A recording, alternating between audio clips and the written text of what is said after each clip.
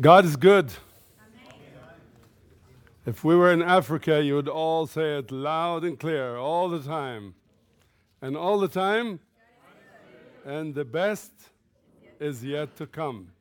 Let's be encouraged today. We could get really heavy. One brother gave a comment there that, we shouldn't be consumed by this. And if you know my lifestyle, I'm not consumed by fighting heresy.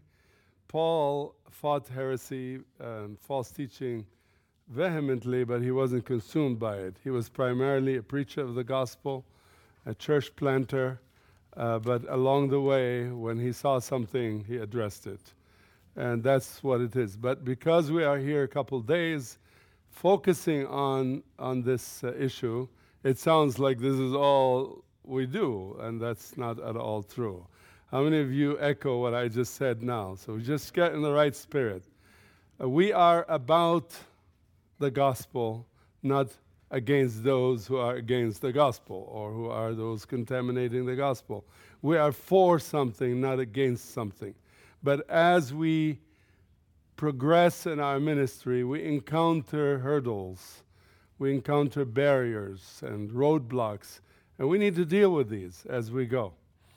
As a Lebanese who grew up in the North Country, in a predominantly Muslim city of Tripoli, I played with Muslims, I ate with Muslims, I slept with Muslims, ran around with Muslims, fought with Muslims, and punched their noses and they punched mine, on and on. So I have lived among them, and I have just come back from Lebanon last week, where I took some pictures of my birth home and neighborhood and so on. I was reminiscing, so it's still fresh in my mind, the many, many years I've lived among the Muslims in Tripoli, Lebanon. So there are people who think I hate Muslims. There's not one little cell in me that doesn't love Muslims, because we love them into the kingdom.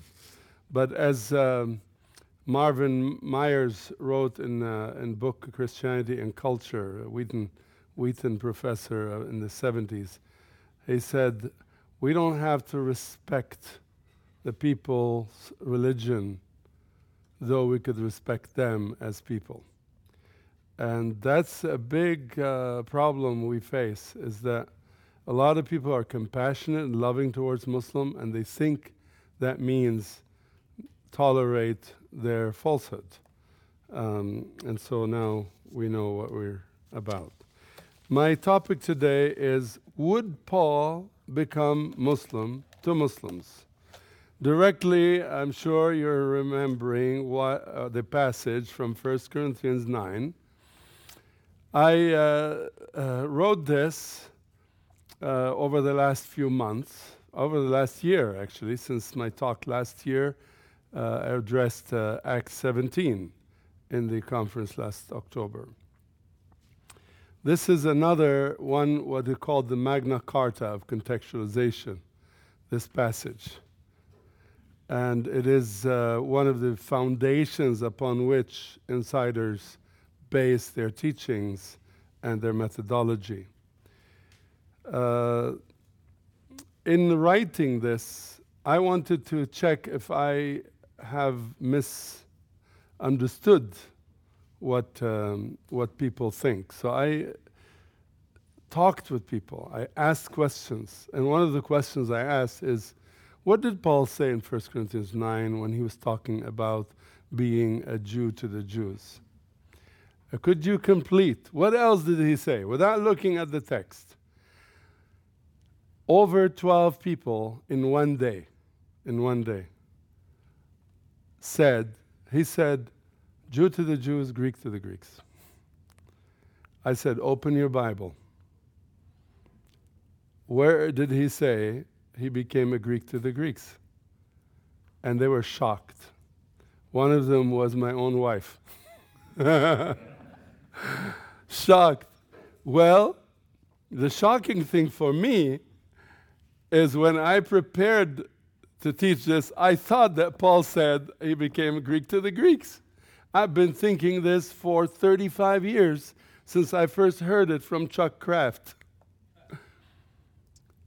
And I believed him. And I believed it to be there. And so some people say, what does it matter? What does it matter? It's implied anyway. He said, for those who don't have the law, I became this and that. I said, words do matter. The Bible is about words.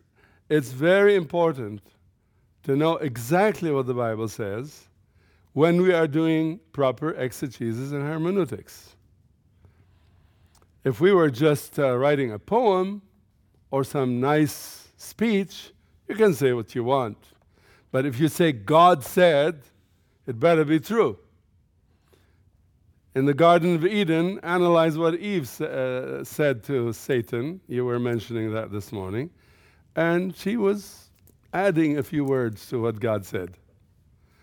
And so it is very, very critical. And also an introduction, I want to take this Word of God and open it here and put it over my head. Is this on video? I want to be under the authority of God's Word rather than the Word under my scrutiny and my authority. And that's a very significant difference, because many times we come and put words in God's mouth and we tell him what he is supposed to say and what he means. We tell God that. And that's where we could go wrong and get ourselves in serious trouble. A lot of people say, well, saved, not saved. It's not an issue whether we are saved or not saved. It's not an issue whether anybody here is saved or not. That's something between you and God. But the issue is, what does the Word of God say? Let us really be faithful to understand God's mind and heart and not impose on him our own philosophy or preferences for any reason. Let us examine the text. If I had a lot more time, I would read the entire discourse of Paul that encompasses 3 chapters, chapter 8, 9, and 10. These 3 chapters make one whole. Imagine with me a puzzle. I play with my grandson, 3-year-old, and we take a puzzle, look at the picture, tip it upside down, mess up the pieces. Now we have to place every piece where it was. You can't have the one down there on the corner, on the other corner, on the top. Sometimes we do that because it has 2 edges. He knows he goes to these. So there are 4 corners. He takes one, puts it on one of these, and then try to fit everything around it. Every piece of the puzzle has to be there. However, if you look at just one piece, you cannot figure it out. You don't know what's in it. One time, I saw a piece, tried to figure it out. It looked like a tail of a horse. So I looked at the original picture and I couldn't find a horse on the picture. It turned out to be a brush of an artist. It looked like a tail of a horse. And so we need to always relate the part to the whole and know the whole well enough in order to understand the part, and understand the part well enough to fit it in the whole. This is very critical in hermeneutics in studying the Bible. Someone mentioned Jehovah's Witnesses. I was a Jehovah's Witness hunter since I was 14. My grandma died as a Jehovah's Witness. My cousin I played with died as a Jehovah's Witness. And I have a lot of Jehovah's Witnesses in my family. So I was pressured to become a Jehovah's Witness. And as I examined in a Berean sense, as Brother Bill was encouraging us to be, I discovered something that has helped me present this to you today is that quoting Scripture, verse from here and verse from there and another verse from here and there, and putting them together does not make the truth, does not mean necessarily you have found the truth. Because many people, like Jehovah's Witnesses, piece together a new puzzle rather than the original puzzle. They make their own puzzle, their own picture, their own theology, their own doctrine, their own teaching. And we do that too. That's one of the first things I stressed because of this problem that I have lived with the Jehovah's Witnesses for many years. Was one of the first things that I stressed to the emerging church, emerging and not in the sense of the emergent church, in Kosovo, as the Lord sent me there 16 years ago to start planting churches. Now there are thousands of Muslim converts in Kosovo who have come to know Christ. And in the very beginning, when there's only 6 of them, I was stressing, don't memorize verses. The navigators taught me to memorize verses. I memorized 1,000 verses in 1 year. And it took me a lifetime to unlearn those verses. Because many times I was misled by those verses. I'm not saying in every case. Because, for instance, I memorized, be ready to give answer to all those who ask you. That's all I memorized. Part of a whole. And so I was fighting with the Jehovah's Witnesses. And then when Muslims came into my life, I began to fight with them too. And then some years ago, somebody completed the verse for me. Do it with gentleness and respect. Wow, it changed my whole world. It's important for us. And since then, when someone argues with me, Muslim or none, about a verse or scripture, rather than pretend that I know the answer, I say, let's do it together. Let's go to the text and begin to understand and interact with it. I have never regretted going back to the original. When you see the text in its context, it makes a different sense than if you see it out of its context. So with that in mind, I want to read only that specific part of the bigger puzzle to acquaint us with what Paul actually said. 1 Corinthians 9, beginning with 19. Though I am free and belong to no man, I make myself a slave to everyone, to win as many as possible. To the Jews I became like a Jew. Notice, he didn't become a Jew, but like a Jew. To win the Jews. To those under the law I became like one under the law, though I myself am not under the law, so as to win those under the law. To those not having the law I became like one not having the law, though I am not free from God's law, but am under Christ's law, so as to win those not having the law. To the weak I became weak, to win the weak I have become all things to all men, so that by all possible means I might save some. I do all this for the sake of the gospel, that I may share in its blessings. Pray with me for a second.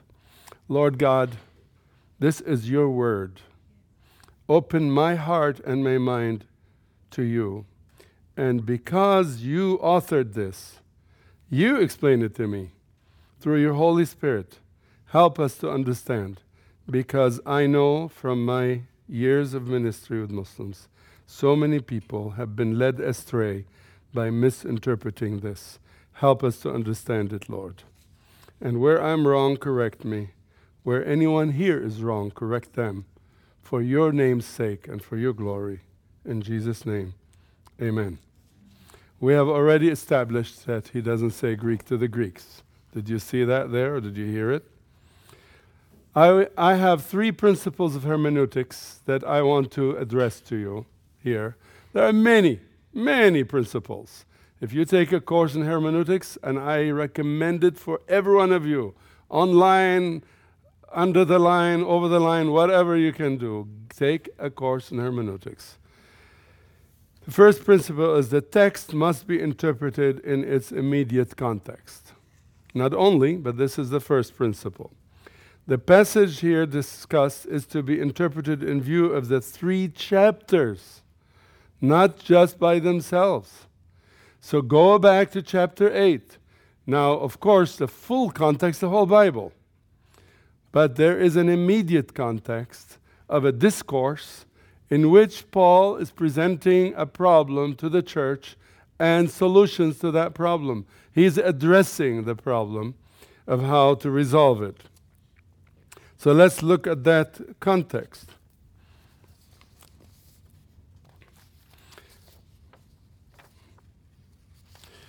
Can Christians eat food presented to idols? That's the question. It's not about Jews and Greeks. It's about idolatry. We heard that so beautifully this morning by Brother David Talley. I have started a book on idolatry. I've reached about 300 pages and I'm still going. Idolatry is all over the Bible. You could write volumes on idolatry, the problems of idolatry. Brothers and sisters, you are looking at one of those idolaters. I am an idolater. Idolatry is anything that competes with God for my heart, for my passion. God is a jealous God. He does not allow anybody to rob him of his glory. That's what idolatry is. And many times we want to share God, and we want God plus everything else or anything else. And that's the real issue. And because it's such a difficult and sensitive issue, Paul is giving 3 chapters to it. Here, he has given a lot more in other places. So he says, can we eat food presented to idols? This, in fact, is the major and overarching theme of the entire discourse. Paul starts with chapter 8 and ends with chapter 10, the same topic. The church in Corinth had many new believers from pagan backgrounds. Idol worship was part of their culture. They were brought up with it. Some who abandoned idol worship innocently continued to practice it, even though they have accepted Christ. Anything new? Go to Africa. Bible in one hand, voodoo in the other. Folk religion has entered the church or has not left the hearts of the idolaters when they entered the church. And that is the real issue. I'm going to address 2 parts to this issue. One is cultural, one is theological. The cultural part. Paul understood pagan culture quite well. Corinth was one of the most advanced cities in ancient Greece. The predominant culture was pagan, though there was also a small community of Jews who were exiled. Paul alluded to this cultural aspect in verse 7. He said, some people are still so accustomed to idols that when they eat such food, they think of it as having been sacrificed to an idol. And since their conscience is weak, it is defiled. The word accustomed here is closest to the word culture. Customs, they're accustomed. They have been enculturated all their life into idolatry. So they become Christians, they accept Christ, but they continue to eat food that was sacrificed to idols. And Paul is addressing this issue. Became a problem, a divisive issue in the church. 2 parts of the church. One says, who are the Judaizers, they said, we need to be very accurate in our exercise of the law. And the law says no idols, no meat sacrificed to idols, so let's not touch it. Like the Baptists say, don't touch wine. Yesterday I touched wine. Not a lot of it. Just a little.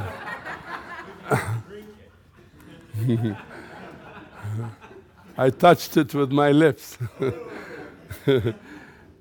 And listen, there's another group of the church says, you know what? Relax. Grace-oriented Christians. They say, in Christ we're free. And what's an idol anyway? And Paul argues both points. They're right there in chapters 8, 9, 10. We are free. If the idol is nothing, so what are you so worried about? These he calls the strong Christians. The weak ones want to be confined to laws and regulations and so on because that's a safety factor for them. They feel more holy if they are following the rules, the laws, and they know what boundaries, where they've crossed the line and so on.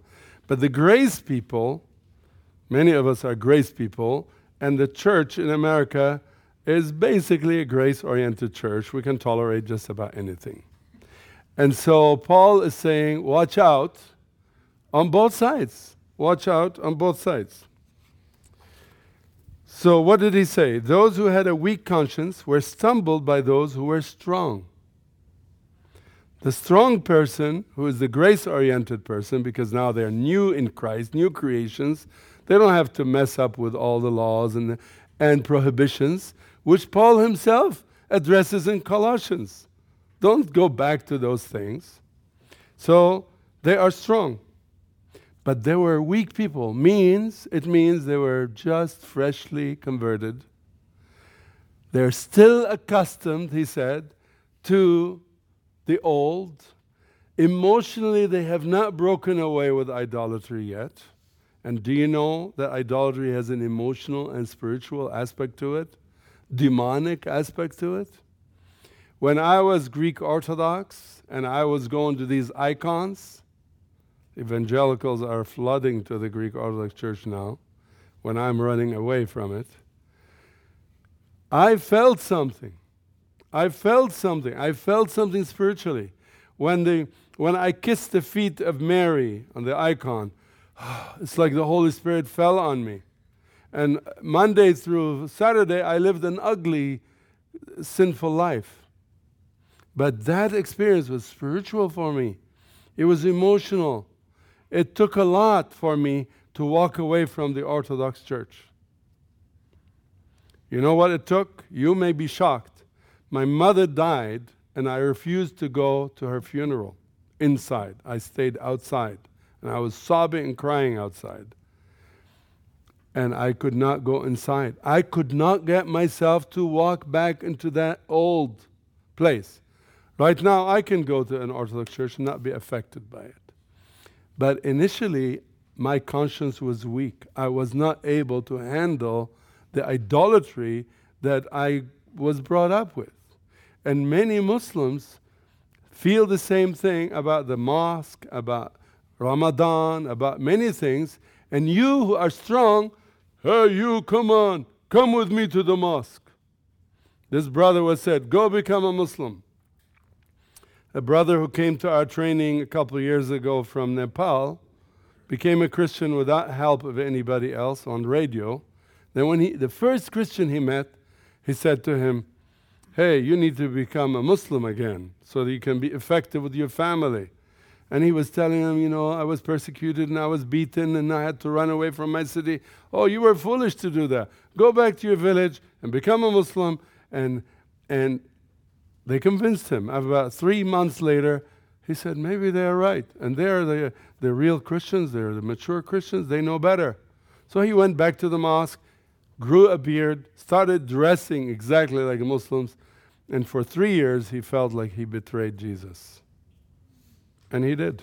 He was betraying Jesus. And he began to see how people who knew him before said, oh, welcome back. See, Islam is the answer. And he realized he cannot witness anymore. And then he had to leave again. But he didn't know what to do. So he found us. He found our training, Engaging Islam, online. And I paid his way to come to Boulder spent 6 months with us to learn the Bible again, to relearn the Bible, to get himself into the new way of thinking and new life as a new creation, which he had experienced before but lost for a while. We actually have a rehabilitation program for those who are insiders. And you need that. I have met people who left the insider movement, but they're still contaminated to some extent. You need a rehabilitation because you need the scriptures to really infiltrate your mind, and you need to not touch the Quran. Even though you are free to read it and touch it, you need to get that out of your system so that the Bible will completely permeate your mind and heart. This to me does not sound like contextualization. To me it sounds like decontextualization. It's the opposite. It's saying to people, don't participate in, even though it may be innocent and you have the freedom to do it, don't participate in eating meat sacrificed to idols for the sake of those who still have an emotional attachment to idols.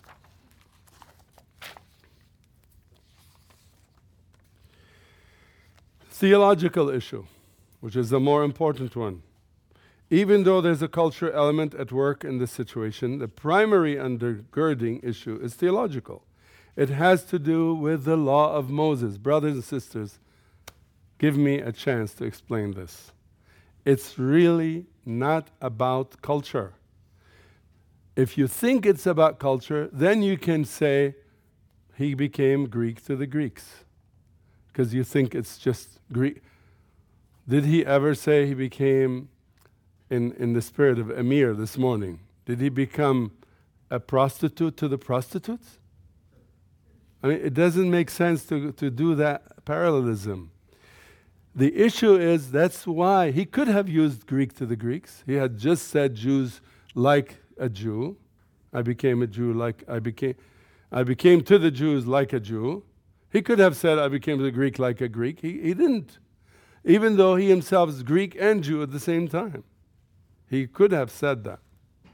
But he didn't. Why? Because he was addressing the issue of the law. Those who have the law and those who don't have the law. We assume that means Greeks. But he is addressing in chapter 8 an issue to do with practicing the law and regarding to meat sacrificed to idols or not practicing it. So it's talking about a theological issue of the law, pertaining to the law, and how much freedom do we have to practice the law, or should we be restrictive like the Judaizers were? Paul is basically pitting legalism against freedom in Christ, and he uses this terminology. He was defending his own right to exercise his freedom in Christ, yet on the other hand, he stressed that our freedom needs to be restrained by our love for those who may be hurt by our exercise of freedom. That's significant. He starts chapter 8 with that. He said, knowledge puffs up, but love edifies.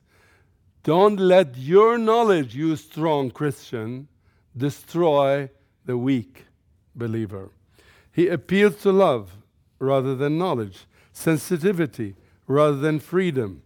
And he says, chapter 8, verse 9, be careful that the exercise of your freedom does not become a stumbling block to the weak. This appeal is consistent with the purpose of his ministry and our ministry. What did he say? We should not seek our own good, but the good of others. 1 Corinthians 10:24. It's just the last chapter of the discourse. And he says in Philippians 2:4, each of you should look not only to your own interests, but also to the interests of others. That means your own convictions need to sit aside for the sake of edifying others. Muslim converts is our purpose. We want to encourage them. We want to see what's best for them. Strangely, as a national living in Tripoli, I get these Americans coming to me and telling me how to live in my own culture. Instead of asking me, what are your struggles? As a new believer, what have you encountered? And let's pray with you. Let's learn from you. Let's learn from you. Let's see how together we can resolve this problem. And this is the neo-colonialism we were talking about. What is Paul really concerned about in chapter 8? Is he concerned about protecting cultural practices?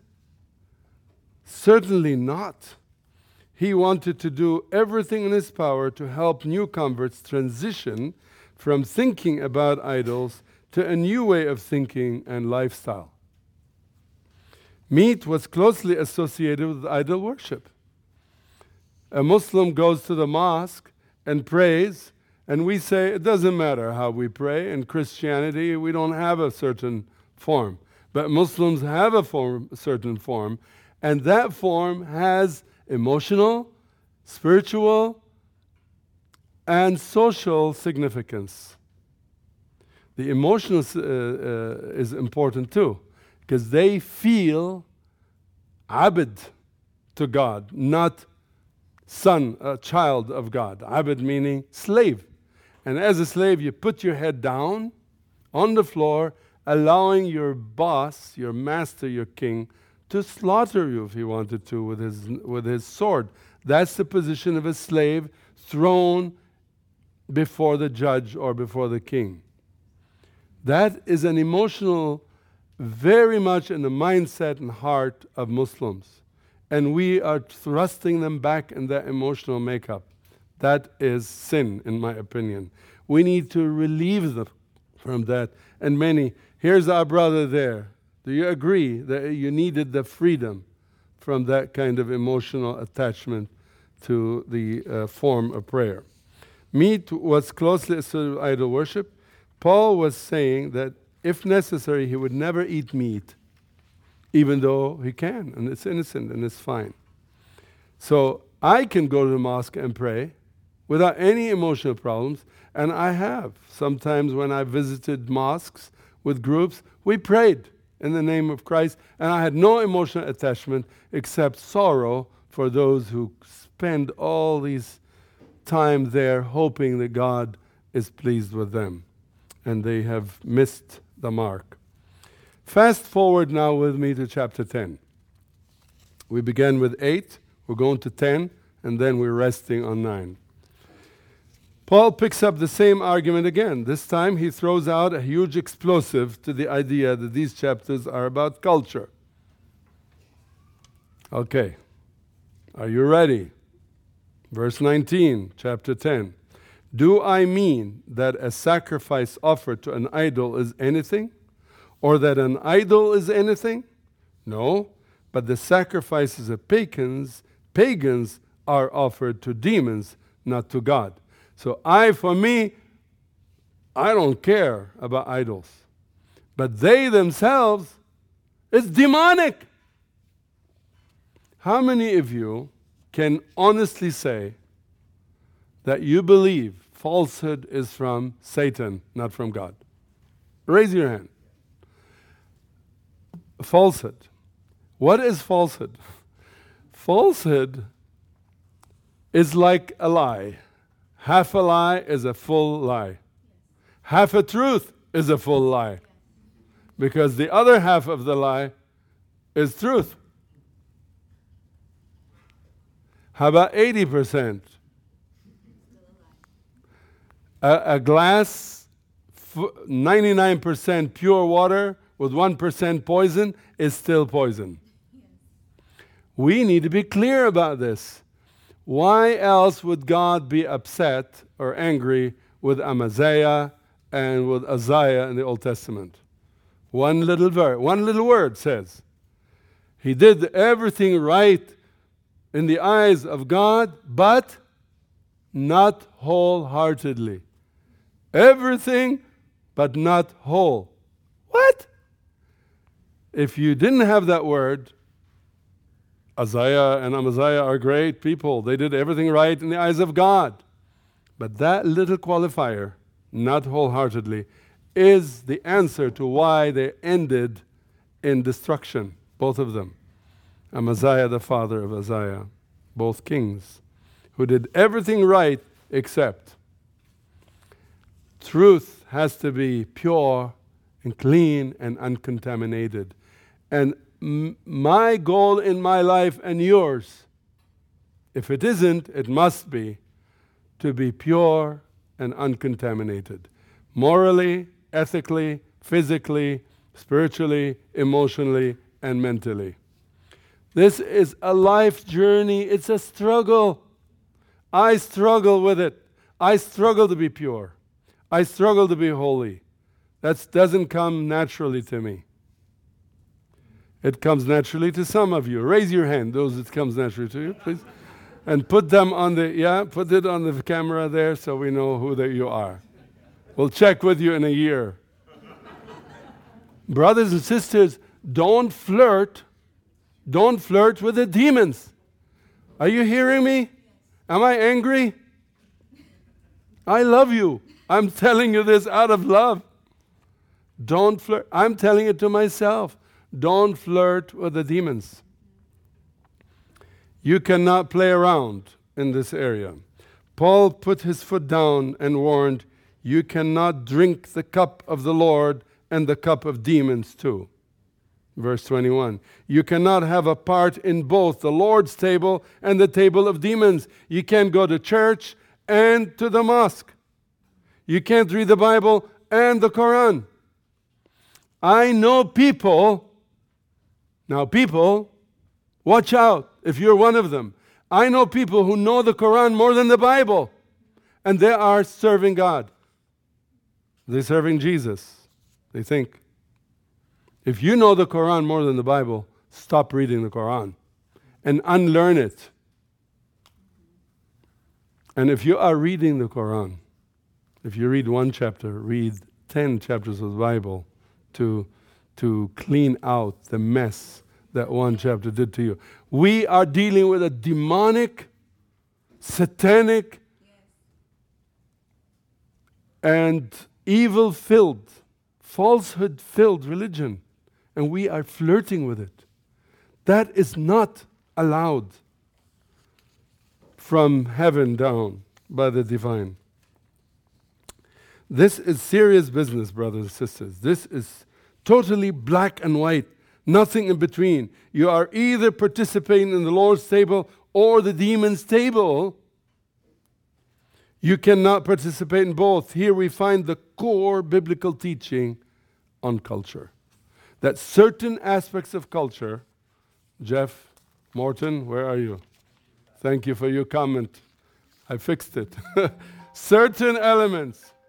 That's my alarm to say I need to start wrapping things. Certain elements of culture are totally demonic. Don't play around with them.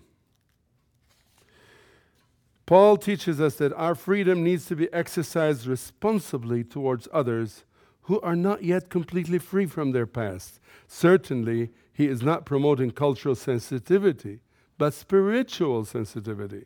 He is not promoting a contextual approach, but a decontextual approach, meaning let's clean the culture out of our system. I'm not saying by this there's nothing good about any culture. But when you are new in Christ, you are a new creation. The old is gone. You have to die to self. Dying to self is a prerequisite to having life in Christ. Do you know that? Dying to self means dying to me, to my body, to my desires, to my wife, to my son, to my daughter, to my brother, to my sister, to my mother, to my fields, to whatever. Is that familiar? Did Jesus say anything like that? That's what it means to follow Christ. So, how does this apply in Muslim ministry? If Greeks coming to Christ struggled with meat sacrificed to idols because it reminded them of the old life, what are some practices that Muslims associate with that could cause them to stumble? I'm amazed at those who are so insensitive to the fragile new life of new converts from Islam that they practice the very things that Paul warned us against. If Paul's message regarding eating meat is clear, why is it not clear that we must keep away from things that could cause a new convert to stumble? These include refraining from reading the Quran in the presence of Muslims. Let them burn the Quran, their own, not go burn it publicly in some church, or put it aside at least. And I know people who have. Go into the mosque using Islamic terminology and calligraphy, prostrating to pray, displaying pictures of Mecca, among other Islamic symbols in their homes. All these bring negative memories, and for a new convert who is trying to break away with the past. Some missionaries feel the freedom to do these things, and I warn, please be warned. Principle 2. The text must be interpreted in its broader context by comparing it with other passages on the same issue. I have not even scratched the surface on the 3 chapters. Now, because he gave me a time warning, I have to jump to the next. I can feel with you yesterday. You were going fast. Let's get it done. This principle here means you relate Paul's teaching to all of Paul's teachings. Not just in Corinthians and not just in those 3 chapters. Look at the lifestyle of Paul. What does he normally say? How many of you know somebody? You know your wife well. I know that. If I said something about you, about your wife, that doesn't seem like her, wouldn't you know? Would I know? Would you know? Would you recognize, like I say, your wife the other day screamed like crazy when she saw a mouse passing by? Would you believe that? Just say it as it is. She wouldn't scream like crazy, but she'd certainly react. She would react, but she wouldn't scream. But if I told you she cussed me. Okay. Well, you know her. Yeah. We know Paul. We know what he teaches. Why are we attributing things to him that he would not say? In fact, when he has said many things to the contrary, don't make Paul say something he would not say. That's one very simple hermeneutic principle. How do you interpret any part in context of the whole? The whole of Paul's life, from Acts 9 on, all the epistles, is what you need to consider. And when you are addressing a specific issue, go to all of the other teachings on that issue and find out if it's consistent. And one principle that I will just throw in here for you as a bonus is that no doctrine can be based on one verse or a little portion of a few verses together. If there's no other supportive documents in the Bible about that particular topic, you cannot have a decisive theology from that verse. And there are many heresies that are based on single verses here and there, or a Greek word here and there, or some interpretations. What did Paul really say? In chapter 8, Paul established the argument that we must not exercise our freedom or right when we know it may cause a weak brother to stumble. And by that he says, am I not free? Consequently, even if one claims that this applies to Islamic practices, we must refrain from practicing with Muslims in their religious practices. The true meaning of the text does not permit us to exercise this freedom for the sake of our weak brothers who have converted from Islam. To illustrate this point, Paul reminds the Corinthian church that he had the right to receive financial support. He says, I'm free to receive support, but I worked to support myself. As an example, he also said, am I not free to marry like Peter does, and so on. Now let's get to the I became like a Jew. There's a popular misconception that Paul said he became a Jew. He didn't say that. And why? Let me jump to the actual meaning of the word Jew in Pauline theology. The meaning of the word Jew is this. The Bible frequently uses terms in more than one sense. In Romans 9 says, he said, not all who are descended from Israel are Israel. There are two senses there, Israel, Israel. Not all who are descended from Israel, Israel. So he's referring to spiritual Israel and blood Israel. Natural Israel or physical Israel. In the same way, the word Jew is used in two senses. Paul is making the distinction between being an ethnic Jew, which he calls outward and physical, and the spiritual Jew, inward and spiritual. And that's in this text. When Paul says that to the Jews he became like a Jew to win the Jews, he uses the word Jew 3 times. To the Jews, I became like a Jew to win the Jews. In the plural, Jews, Jews is referring to the physical, to the ethnic Jew.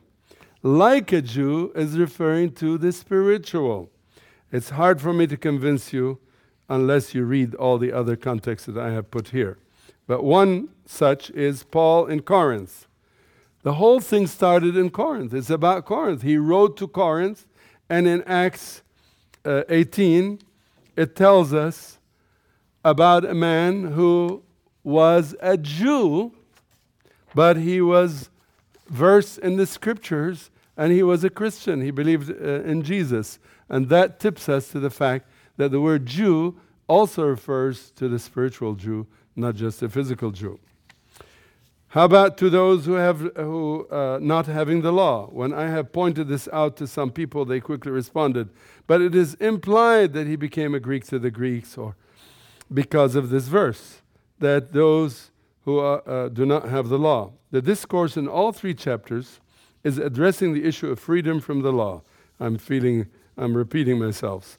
Paul's theology is clear that the law does not save, and that we must not practice the law as a means of salvation. But he never said that the law is bad. I thought I had stopped this thing. Okay, I think I need to jump. Okay, let's go to the third one, because that's also significant. Look how many pages I have to. You're missing out on something. To the weak, I became weak. What does that mean? It means new in the faith. Like a child who's weak, you become like a child. You speak his language and so on.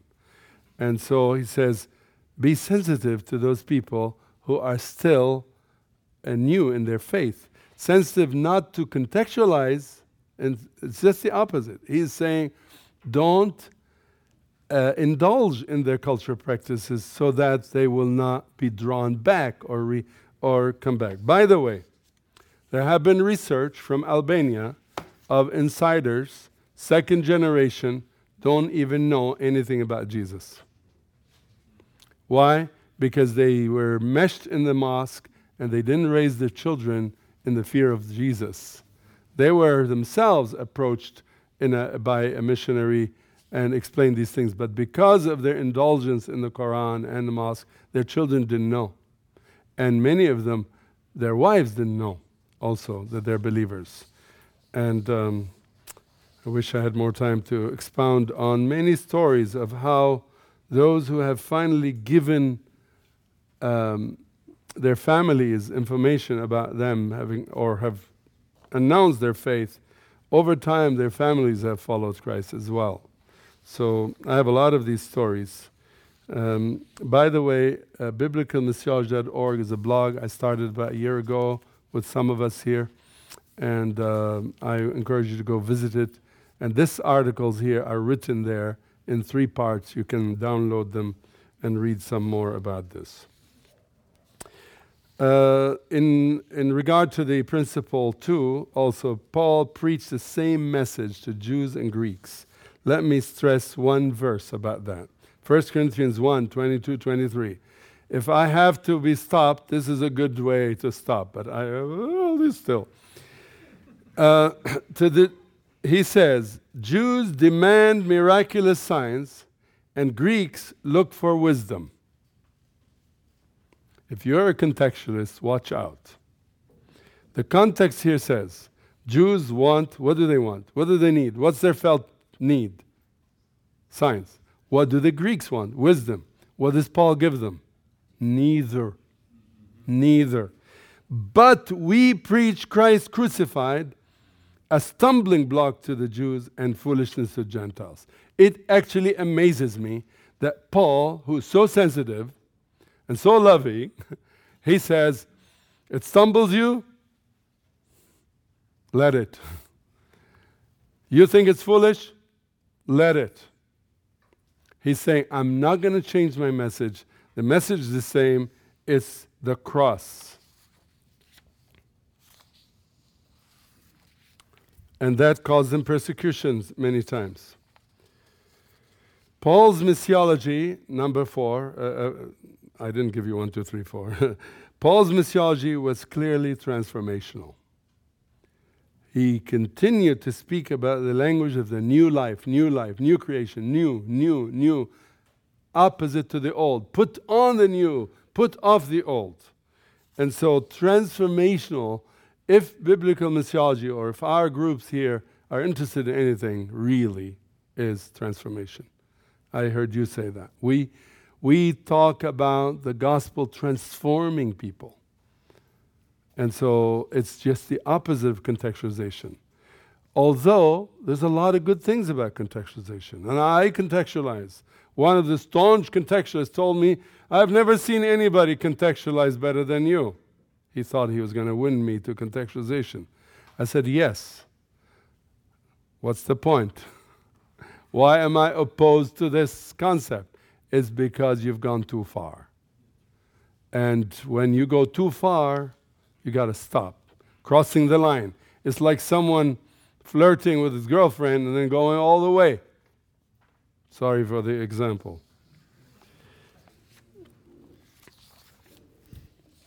Okay.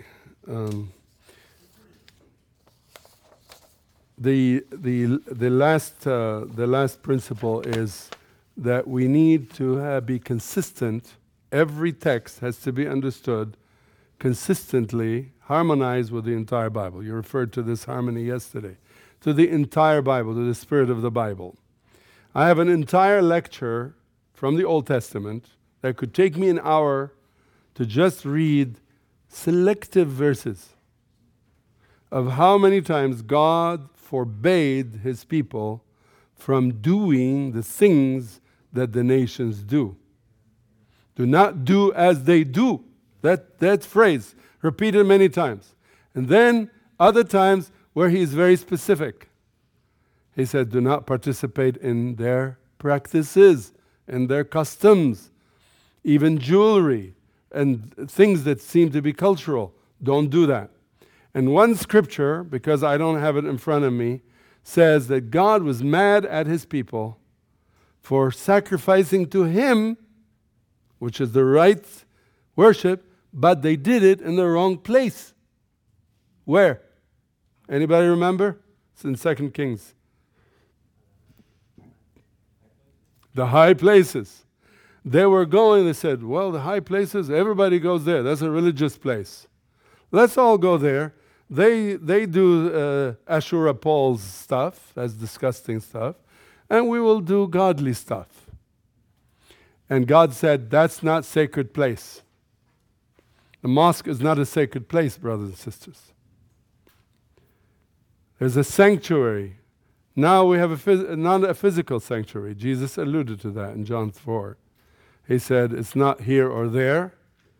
It's spiritual and in truth. But wherever God's people are gathered together, that is where God's sanctuary is.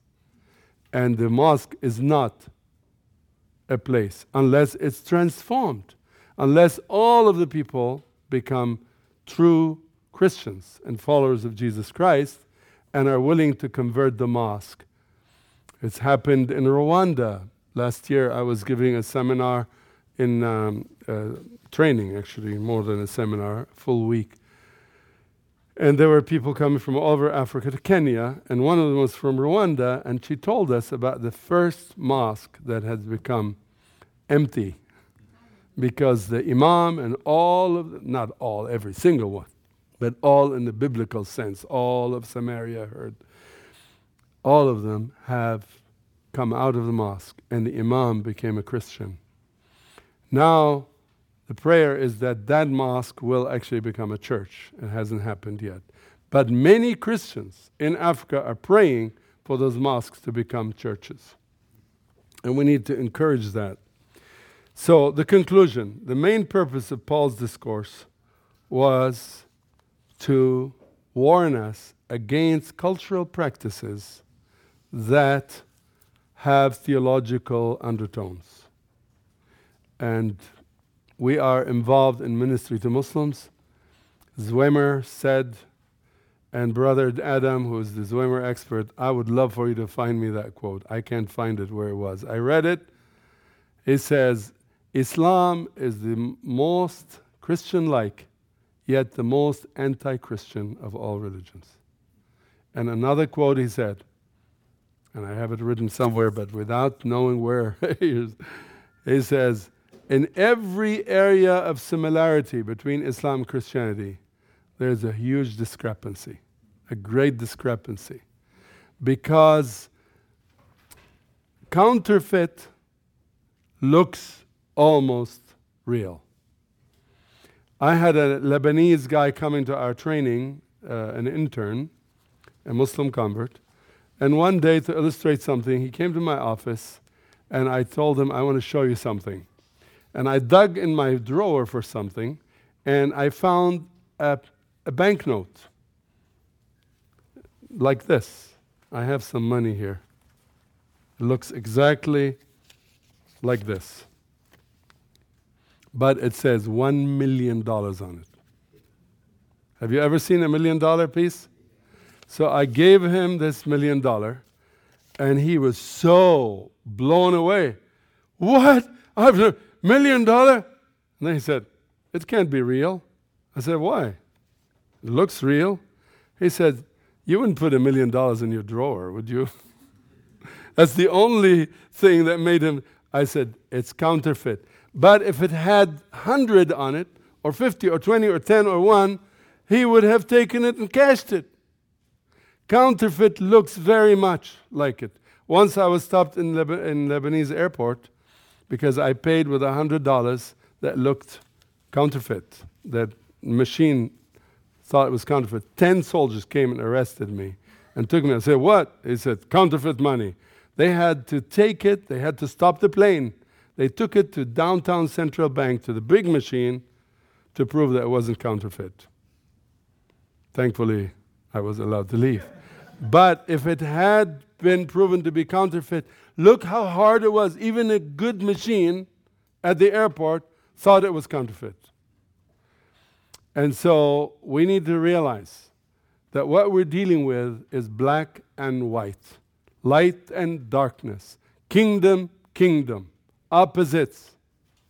Let's be clear on this in our own hearts, and let us now be sensitive to those people who need a new life.